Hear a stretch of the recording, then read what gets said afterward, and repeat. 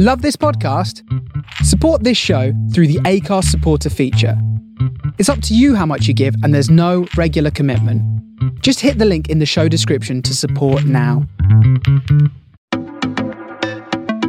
Hello, this is Stuart Roberts, founder of Haircuts for Homeless, and welcome to the Hear Me, See Me podcast.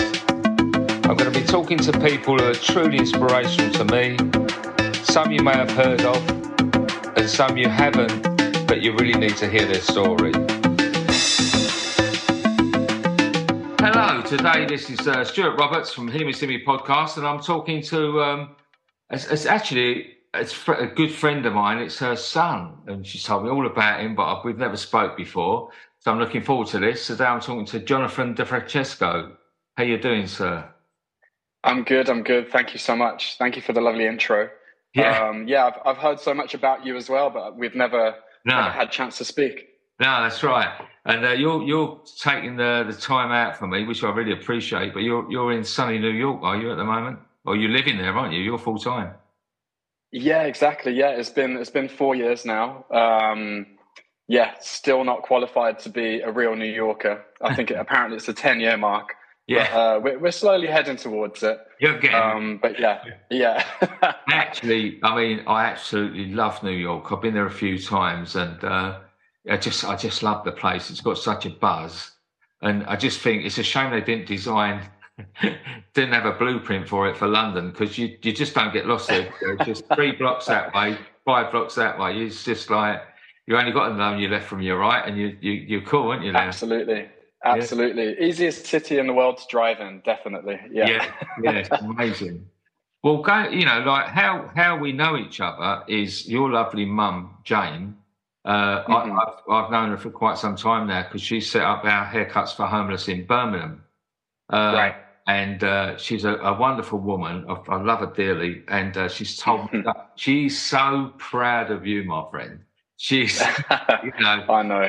Yeah, she's so proud of you. And I've got to make sure as well, because she was the one who said to me that sometimes I waffle on too much in my podcast. So I'm always conscious that I don't trust her to say that. Yeah. She's very frank, and she let me have it, which is very good. You need people around you to tell you this. But so obviously with having Jane as a mum, hairdressers and salons, what made you get into hairdressing at the beginning? Well, it's quite the obvious story, There's a few friends of mine that have a similar sort of path. She's been working as a hairdresser for, I'm not going to say how many years, but for a long time. And I remember after school, going to the salon and waiting for her to finish work. And, you'd be playing in the reception, and you kind of had that connection to the salon your whole life. You didn't realize it at the time, but it's kind of being ingrained on your brain. You're seeing these people come in and go out. They're, coming in, maybe not as happy, and leaving very happy. It's like a very strange thing to see as a kid. And I suppose as I got older and, you wanted a little bit of direction for your kids, my mom was like, oh, maybe you should come into my salon and, do a couple of hours, wash this lady's hair, make a coffee, maybe you'll make some tips. I was like, I'll take the money. So that's kind of how it started. Basically washing old ladies' hair and washing perms out. Oh, yeah. I love the smell. You can't beat the smell of a perm in the morning, can you? I know. Now it's a weird that sulfur smell, which isn't the smell of our house, but it's like a warm reminder of being younger. It's like there's a little bit of nostalgia in with the perm solution. Yeah. So, how long did you go to mum straight from school? Did you work in the salon straight away? To be honest, I'm not exactly sure what age I was when I first did like a day of helping. But vaguely it was around 13, right, where, you try not to get into too much trouble and, trying to do something a little bit more positive. So she was like, come on, get in the salon. I think one of her staff was sick. Yeah, I think the girl that normally helped her at the time was ill. And it was Saturday morning. I was, a bit worse for wear, and straight into it, and that was the first day. And to be honest, I hated it. I really hated it. It's washing a stranger's head is quite strange as a 13-year-old. Like, as a concept, it's like, oh, okay, I was in school yesterday playing with my friends, and now I'm washing an old lady's head who's complaining about everything. It's quite a contrast of life. But eventually you become, you find these people interesting, and they have amazing stories, and these people have lived lives, and I think because of the salons that my mom has always worked in, she's built up a clientele that is really diverse. There's like ladies that are married to MPs, and then like the person that works across the street in the greengrocer. So you had that real breadth of community, which I now looking back on, I think I really, really enjoyed. Yeah. I think it's that thing of, if young people, if you learn to listen more, if you open your ears, you find out so much more about people. But when you're young, it's all this and not much of this, isn't it? I know, and that's good as well. Like, I always I think having a bit of an attitude and a bit of bravado helps. But it's good to listen every now and again. Yeah. So, was you pretty much hooked from the beginning of being a hairdresser, or did you want to be anything else? No, I think it was a slow start, really. Again, I think I was so young; it was almost hard to say what I wanted to do. I was skateboarding with my friends, and I thought that was the most important thing in the world. And doing hair was just a way of making money and being around funny people. It wasn't until I was 15, almost turning 16, that my mom was like, right, you're going to America, you're going to spend some time with my old boss. It's this man called Peter Webb. He was like a fantasy hairdresser in the 60s. Did all like the competition run in Europe and in America, and him and his wife Shirley, who was also a fantastic hairdresser that won a lot of awards during that time. They ended up taking their family to America and settled in actually upstate New York in a town called Rochester.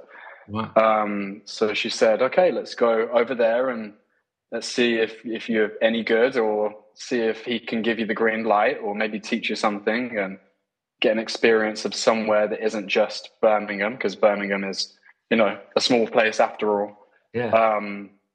So after doing that trip, and I was there for a couple of months, and it's nice to meet other people your age and other guys doing hair, because it wasn't, going into a salon, I was the only guy, and it would be, around women a lot. And it was nice to walk into a place where it's like, oh, these people are cool, and we go play football after work, or so I was like, oh, actually hairdressers are cool people, and they're artists, and they have like interesting hobbies, and it's not just winding perms and doing sets. And that's the great thing, though. So you went over there for a couple of months. What, you was only 16? I had my 16th birthday when I was there. Really? So I think, I'm not sure we actually finished school. I know that I got my GCSEs. But I don't think I think we just went to America. Right. I think that was the turning point. I was like, okay, there's competition. I had no idea there's competitions, or you could enter things and show your skill base. Oh, there's people that are doing extremely interesting haircuts, not just like classic shapes. And that was when I kind of caught wind of a few people like Trevor Sorby and, the greats that obviously they looked up to.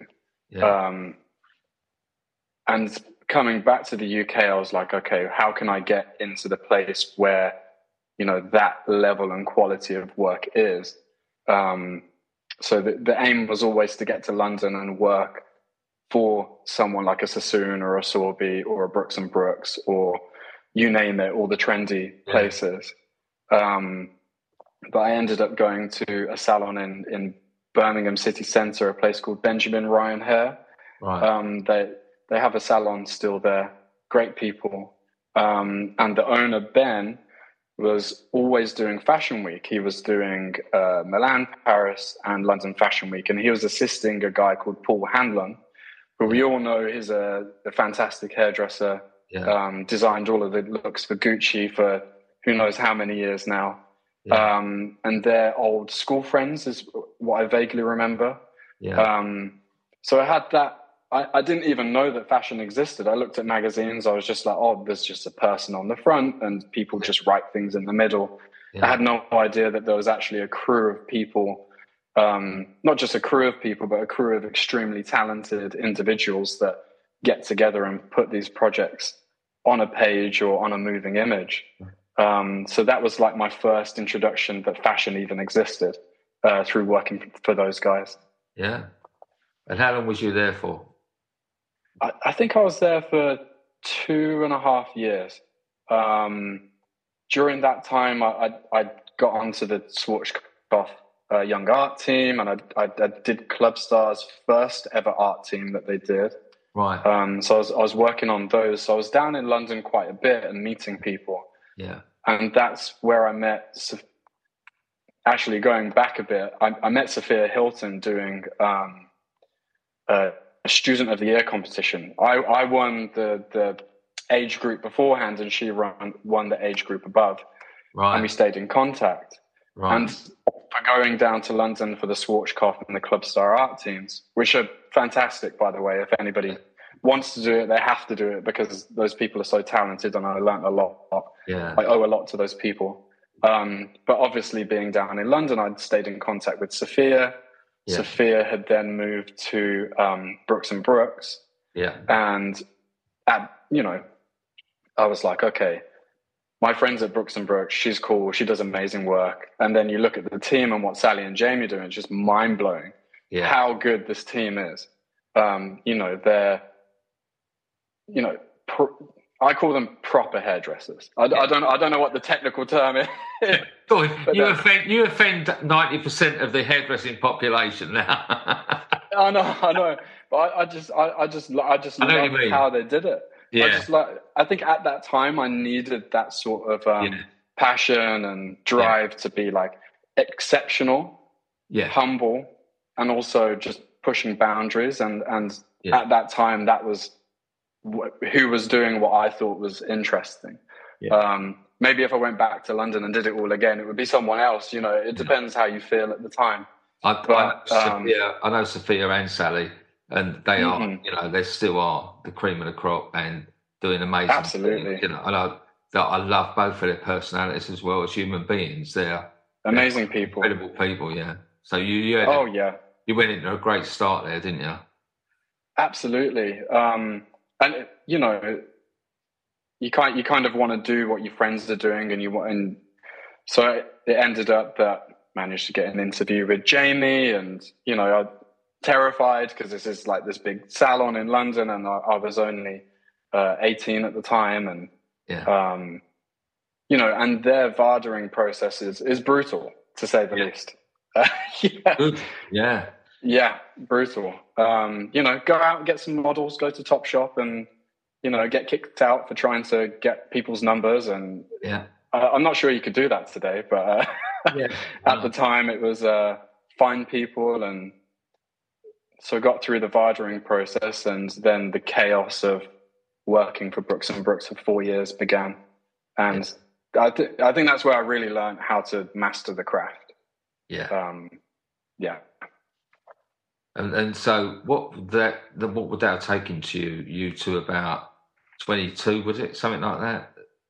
Yeah, it was about 22, 23. And while I was at Brooks, we'd the Creative Head Awards had become like a big thing. It kind of started to challenge the British Hairdressing Awards, and all of a sudden it was like, oh, this is an interesting awards to be part of, because it felt like they were coming from a different point of view.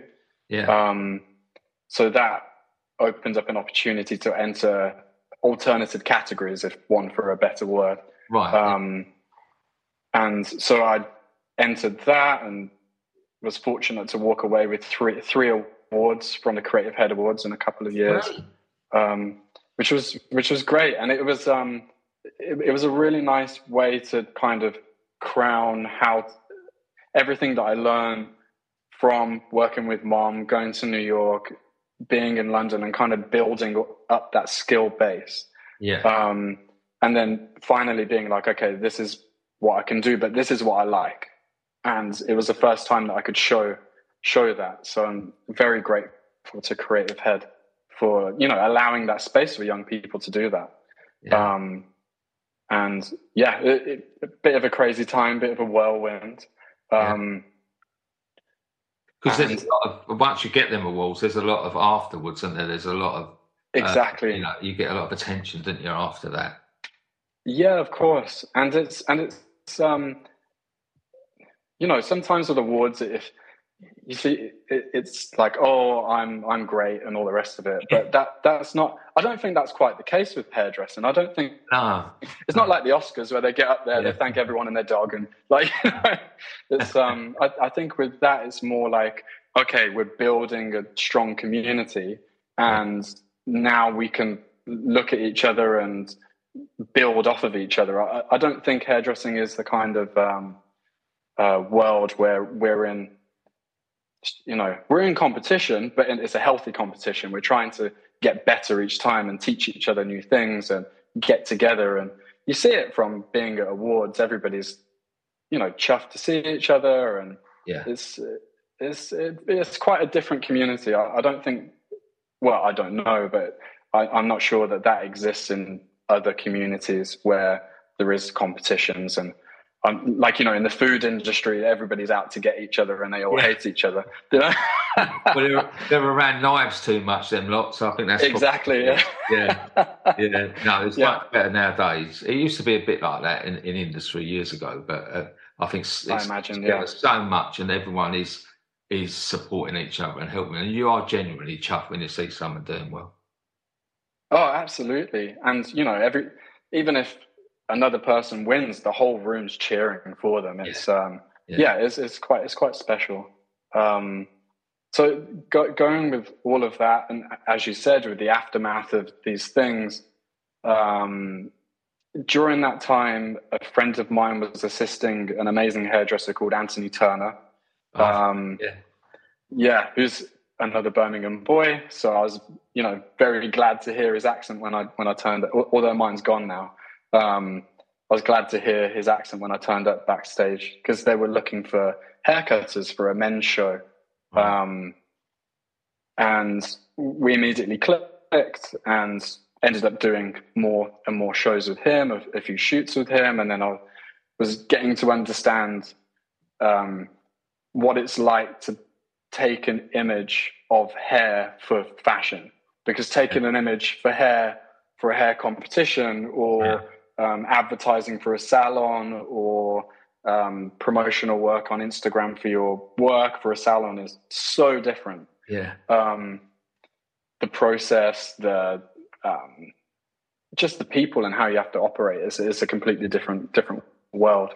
And it's not too different skill set, but it's a different way of doing that skill set. So I became more and more familiar with Anthony's work and speaking with him. And obviously, as soon as you meet someone like that, then that world opens up to you. You realize, oh, there's Sam McKnight, there's Eugene Suleiman, there's Duffy, there's all of these people that are, you know, true artists, and maybe I could learn something from these people. So at the time, a lady called Valerie, who is Jamie's wife, she works for Sam McKnight's brand. And I think there was a show, I think it was Chanel, and you know, a few of us from the salon were invited to help with the show, because it's a big one. There's a lot of girls, and they're always looking for, you know, hands to help. So that was my introduction to working with Sam. So I was kind of working with Sam and Anthony, and then Duffy a little bit, and James Pessis a little bit, Holly Smith sometimes. And then because of the Creative Head Awards, somebody from Redken reached out to me and said, could you go to Japan in 2 days' time to assist Guido on the Dior show. And I was like, oh, shit. that's pretty scary. Call. Nice phone call. Yeah. Yeah, and at the time, a very good friend of mine who owns a company called Session Kit, Anna Chapman, she had just started working with him. And so I text Anna and I was like, shit, what do we do? I'm going to have to cancel all my clients. And luckily, Sally and Jamie were very understanding, and they let me go. And yeah, that was the second time I'd been to Japan, luckily, so it wasn't too mind-blowing to turn up in a foreign land and work for somebody that you idolize.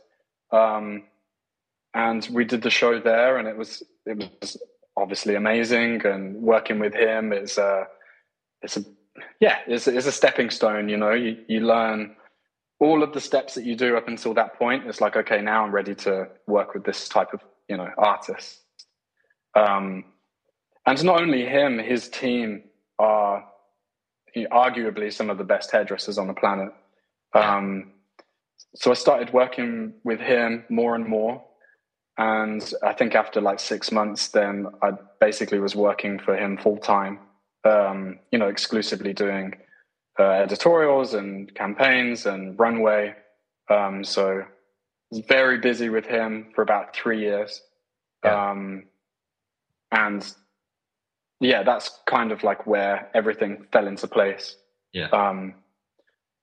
Because you're not just working with the main artist, you're working with their team. And there's a reason why he has that team around him. It's like why Trevor has the team that he does, why Sally and Jamie have the team that they do. You can't do it without the people that you have around you.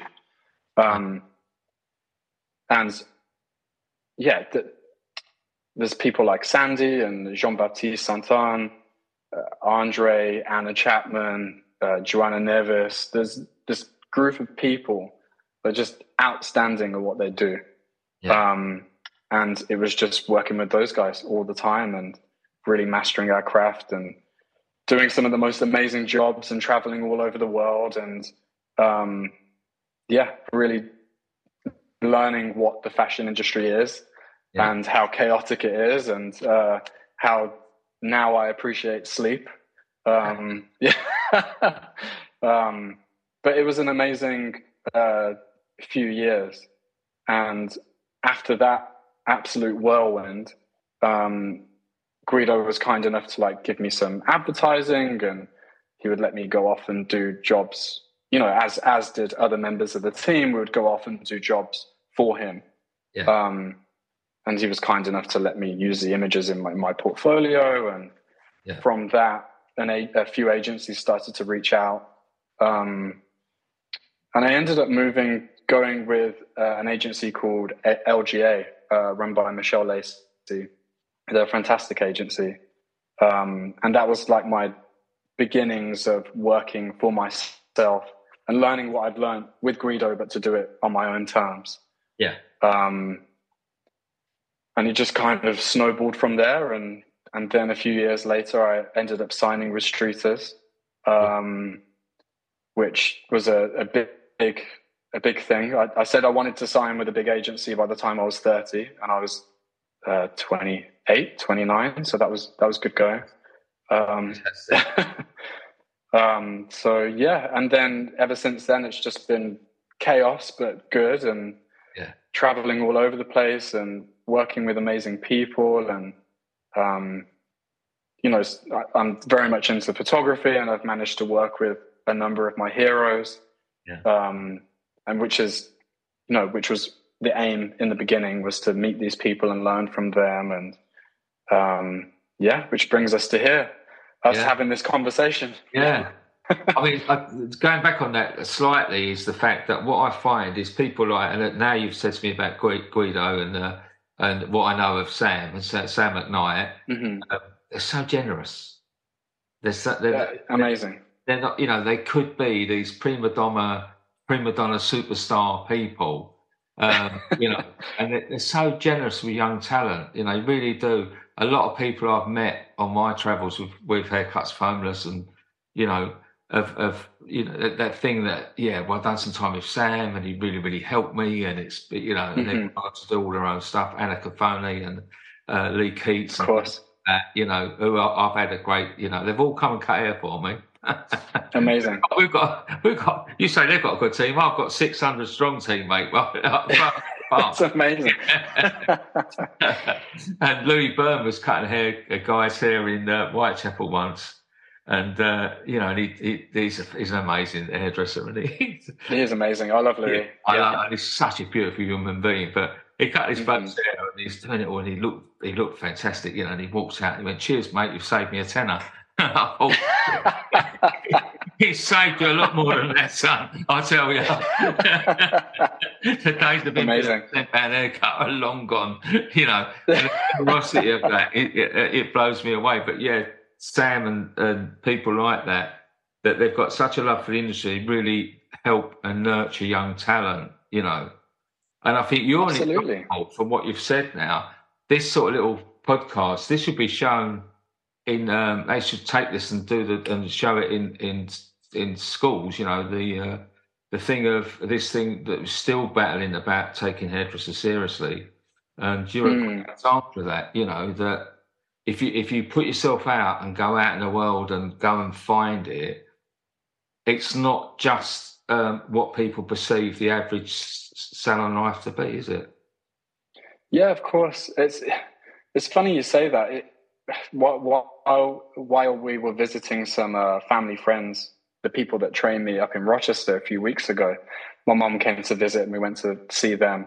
One of their sons is thinking about being a hairdresser, and he wanted to speak to me and say, what are the options, And it's kind of difficult to explain to somebody what the options are in an hour. It's just endless, absolutely endless. You could work in a salon and become a fantastic salon hairdresser, have an incredible clientele, make good money, and have a successful business. You could do what you're doing and set up a brand now that's spread all over the UK, doing things that you probably never imagined you would have done when you first started cutting hair. And there's the opportunity to travel. There's not many jobs where you can put your equipment into a suitcase, get on a plane, and do your job. It's it's quite remarkable, really. I don't think I ever thought that I would be doing what I'm doing now. But you're right. It would be good to put these kind of conversations in those rooms where these kids, maybe they could think of a future instead of just, painting tint on and doing one lengths and going home and watching TV, which is fine as well. But I think that's maybe I'll try and push that. I've done some work in some schools as well, and I've done some work recently. I've done some work in a school of people with behavioural needs, children, boys up to 18, right? And it's so inspiring for them to hear people like you, that.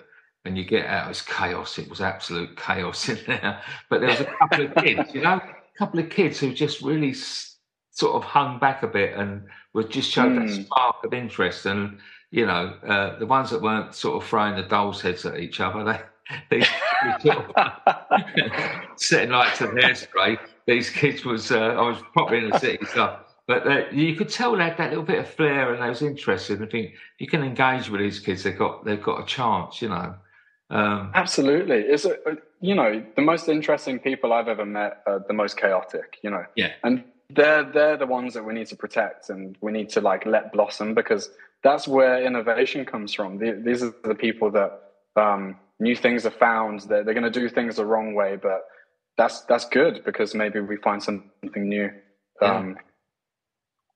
And like as Mum was saying to me before, as it comes to the pandemic, I believe I've got this right, that, rather than sort of catching up on Game of Thrones, you set out to develop something. Well, I did that as well. Yeah, of course. Everyone did. Yeah, of course. Yeah, season 8 was a waste of time, or whatever season it was. But you've got to get past we that. all went through it. I know. I know. It's funny actually. The whole time I was working in salons, obviously to run like a West London salon or any salon anywhere, it takes a lot of logistics. It takes a lot of setting up. It's a difficult thing to do, to actually run a salon day to day. And one of those things is, the towels that are used in the salon, the process of laundry, the amount of towels that have been thrown away. Disposable towels had just started to become a thing. I can't remember what year that was, but yeah, I realized that there was this thing about towels, and there's always these conversations of like, are the towels dry? Somebody fold the towels. There's like, what? We don't have any more disposables left. There's always this conversation about some annoyance or grievance around towels, and that kind of stuck with me. And then traveling around, I'd have cotton towels in my kit, and some of them would get wet, and you're traveling around and you just chuck it in the bag and you take it out and you're like, oh God, I have to throw that away. Yeah.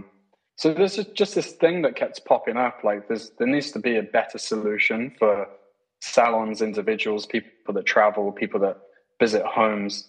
That there should be a better alternative. So went down that rabbit hole in the lockdown. I mean, New York was completely locked down, so there was literally nothing else to do apart from focus on that. Yeah. And it ended up being that Phantom Towels was born, like the idea. And last June we launched, and it's been amazing. We sold out twice already, which we didn't ever imagine for things to move so quickly. The traditional cotton towel is no good for the environment at all, and they don't last. The amount of water that goes into it when you dye towels, it's terrible for the ground. They don't biodegrade. It just doesn't happen. The disposable towels, the Green Salon Collective did an amazing piece on disposable cotton towels, and they revealed that if you use more than one per customer, it's no longer eco-friendly. Right. So, which is very difficult because I think most people would use at least 2, if not 3.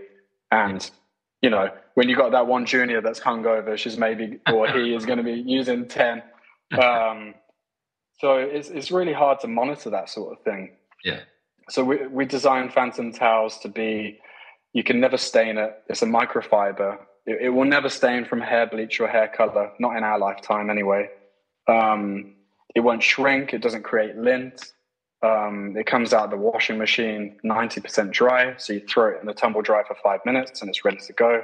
Yeah. So we're looking at cutting down costs of salons. We're looking at, offering a superior product that the customers can have on their shoulders or, be drying their hair. Yeah. And they feel good about it. Really, we should be the gold standard in salons, not just across the UK, but across the world. Yeah. And that's where we're aiming towards with Phantom Towels. Because they're a larger towel as well, aren't they?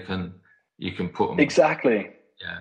Exactly. So we originally designed the towels to be bigger for the color process. Yeah. So when obviously everybody has their habits, but the way us hairdressers do it, hi to the client, they sit down, coffee, magazine, the normal salon gown, then there's a plastic sheet put over the top, and then there's a towel tucked in, or whichever process that people like to do. But there's always this plastic sheet, and no matter what anybody says, that plastic is going in the bin. And where's it going? Landfill. Mm. So we designed the towel to be bigger so then it could accommodate for color services. So then not all color services. There's obviously going to be times where a plastic cape is warranted, people with very long hair or certain techniques that need it. But by eliminating plastic to a certain point on that part of the color process really, really helps. It reduces costs. As I said, the towel doesn't stain, so you could be balayaging and leaving bleach on the towel and it's never going to stain. And we've also just recently, about 3 weeks ago, we released another size called Baby Phantom. And it's basically a half size that is more functional for people at the backwash, day-to-day use. So there isn't so much fabric. And a sneak peek, we are developing a turban as well. And that'll be aimed for people, almost like an aftercare solution for stylists and colorists to be able to offer to their clients. Yeah. So people that are having vivid colors done, especially people that like to, do their routine in the morning, they've got a vivid color and they're putting their hair in a turban to do their makeup or whatever they're doing that morning. All these turbans are getting stained. So we're going to be offering in the very near future a solution to that. So the brand is growing. Yeah, I can see that. You take me back to, because I had a salon for 30 years, and God knows how many of those plastic black disposable plastic capes you used to put on. Yeah, every colour, you get them on, and we used to have the permanent plastic ones on the back of the chairs to stop them getting. Right. You have the one that you tie around the neck over top of the gown, and then you'd use a towel, and like so many of them plastic ones. So I can really see that. Absolutely. I've got a conflict here because we are Hairstylist is sponsored by Easy Dry, so but I want to just say that I did check with Green Salon Collective at the time for the smaller sizes, and at the time the only and they was ones that they said were the most biodegradable of those other ones of that size that we needed in particular. Right. But they might chuck me off after this. No, not at all. I mean, every tool has its function. Of course. It's and how you operate your salon is up to you, or how you operate your business is entirely up to you. And it has to be a tool that's comfortable for you, your customers, your staff. It's just how you use the tools in your shop. I mean, I as soon as I heard about it, and Mum said to me as well that, I thought, what a fantastic idea, though, because the amount of these plastic capes is incredible. And I thought, how on earth has he got it so it don't stain? I mean, bleach. I've had bleach and black tint everywhere you can find it in my lifetime. Right. 46 years, there's not a place on my body that's not had a bit of black tint or a bit of bleach burn. Exactly. I do use gloves, but I mean, how many times the old alkaline burns and things? We're terrible. Every day. Every day. We don't believe. Yeah, we don't do what we preach. But so, I mean, that's great. That's really good luck with that. With the. Thank you so much. But also as well, recently I heard through a grapevine that you was working on the old Met Gala. Yeah. That was, how long ago was that? 2 weeks ago or so? A couple of weeks ago, wasn't it? Yeah, exactly. What is that world like? Because from an onlooker, it's just a different. It must be crazy. Yeah, it's exactly what you see in the pictures and the videos. It's complete chaos. It's one of those events that. I don't know how many years it's been going on for. I think it's a good 30 years that the Met Gala's been running for.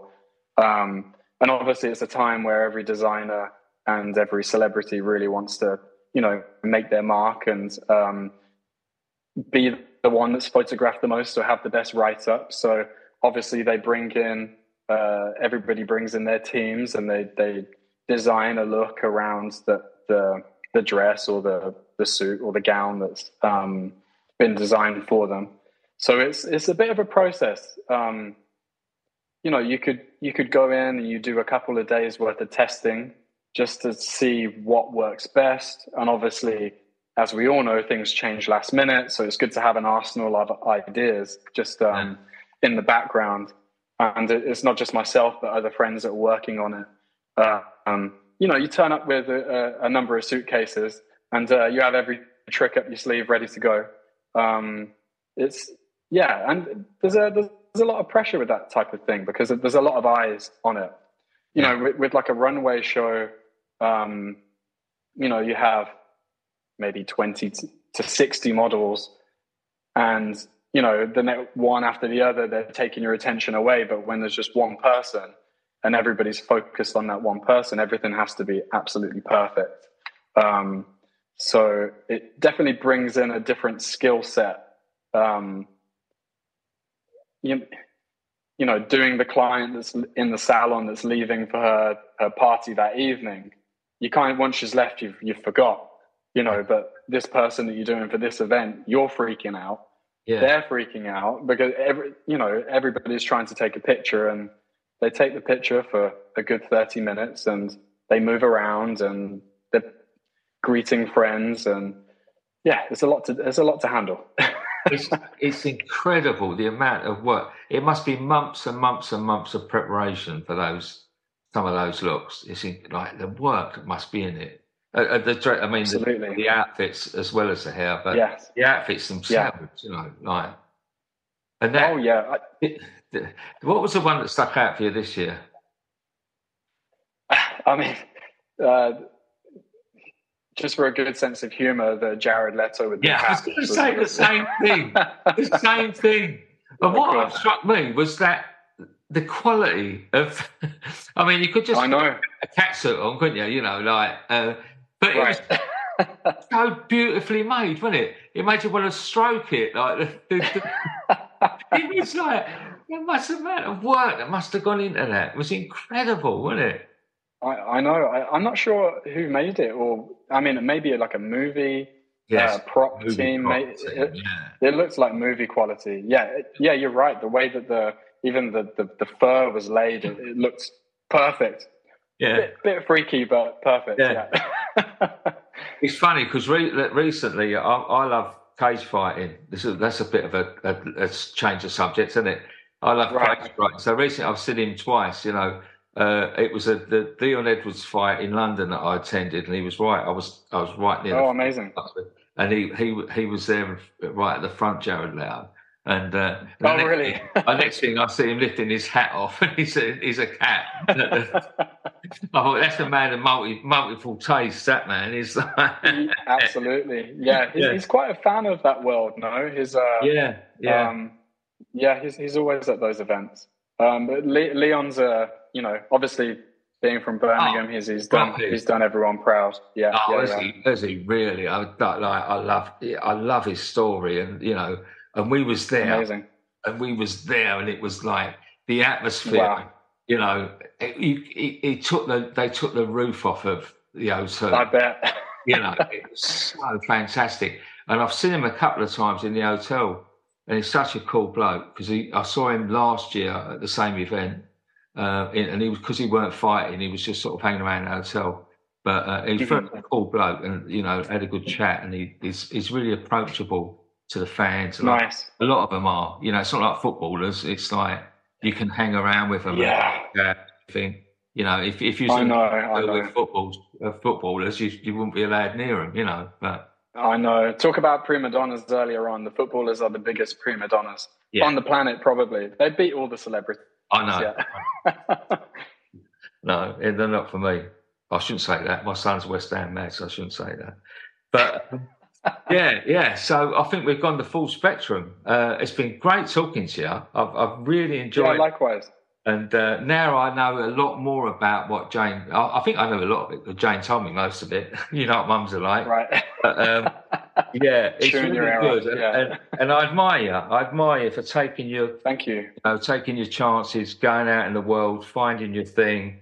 And it's you know, and you are an inspiration to young people, and I will try and get this sent out as much as possible. So, you know, Jonathan, thank you very much for your time. Thank you. Absolutely. And, at one point, I'll see you in Birmingham. You will do. Absolutely. Hopefully this year. Yeah. Thanks a lot.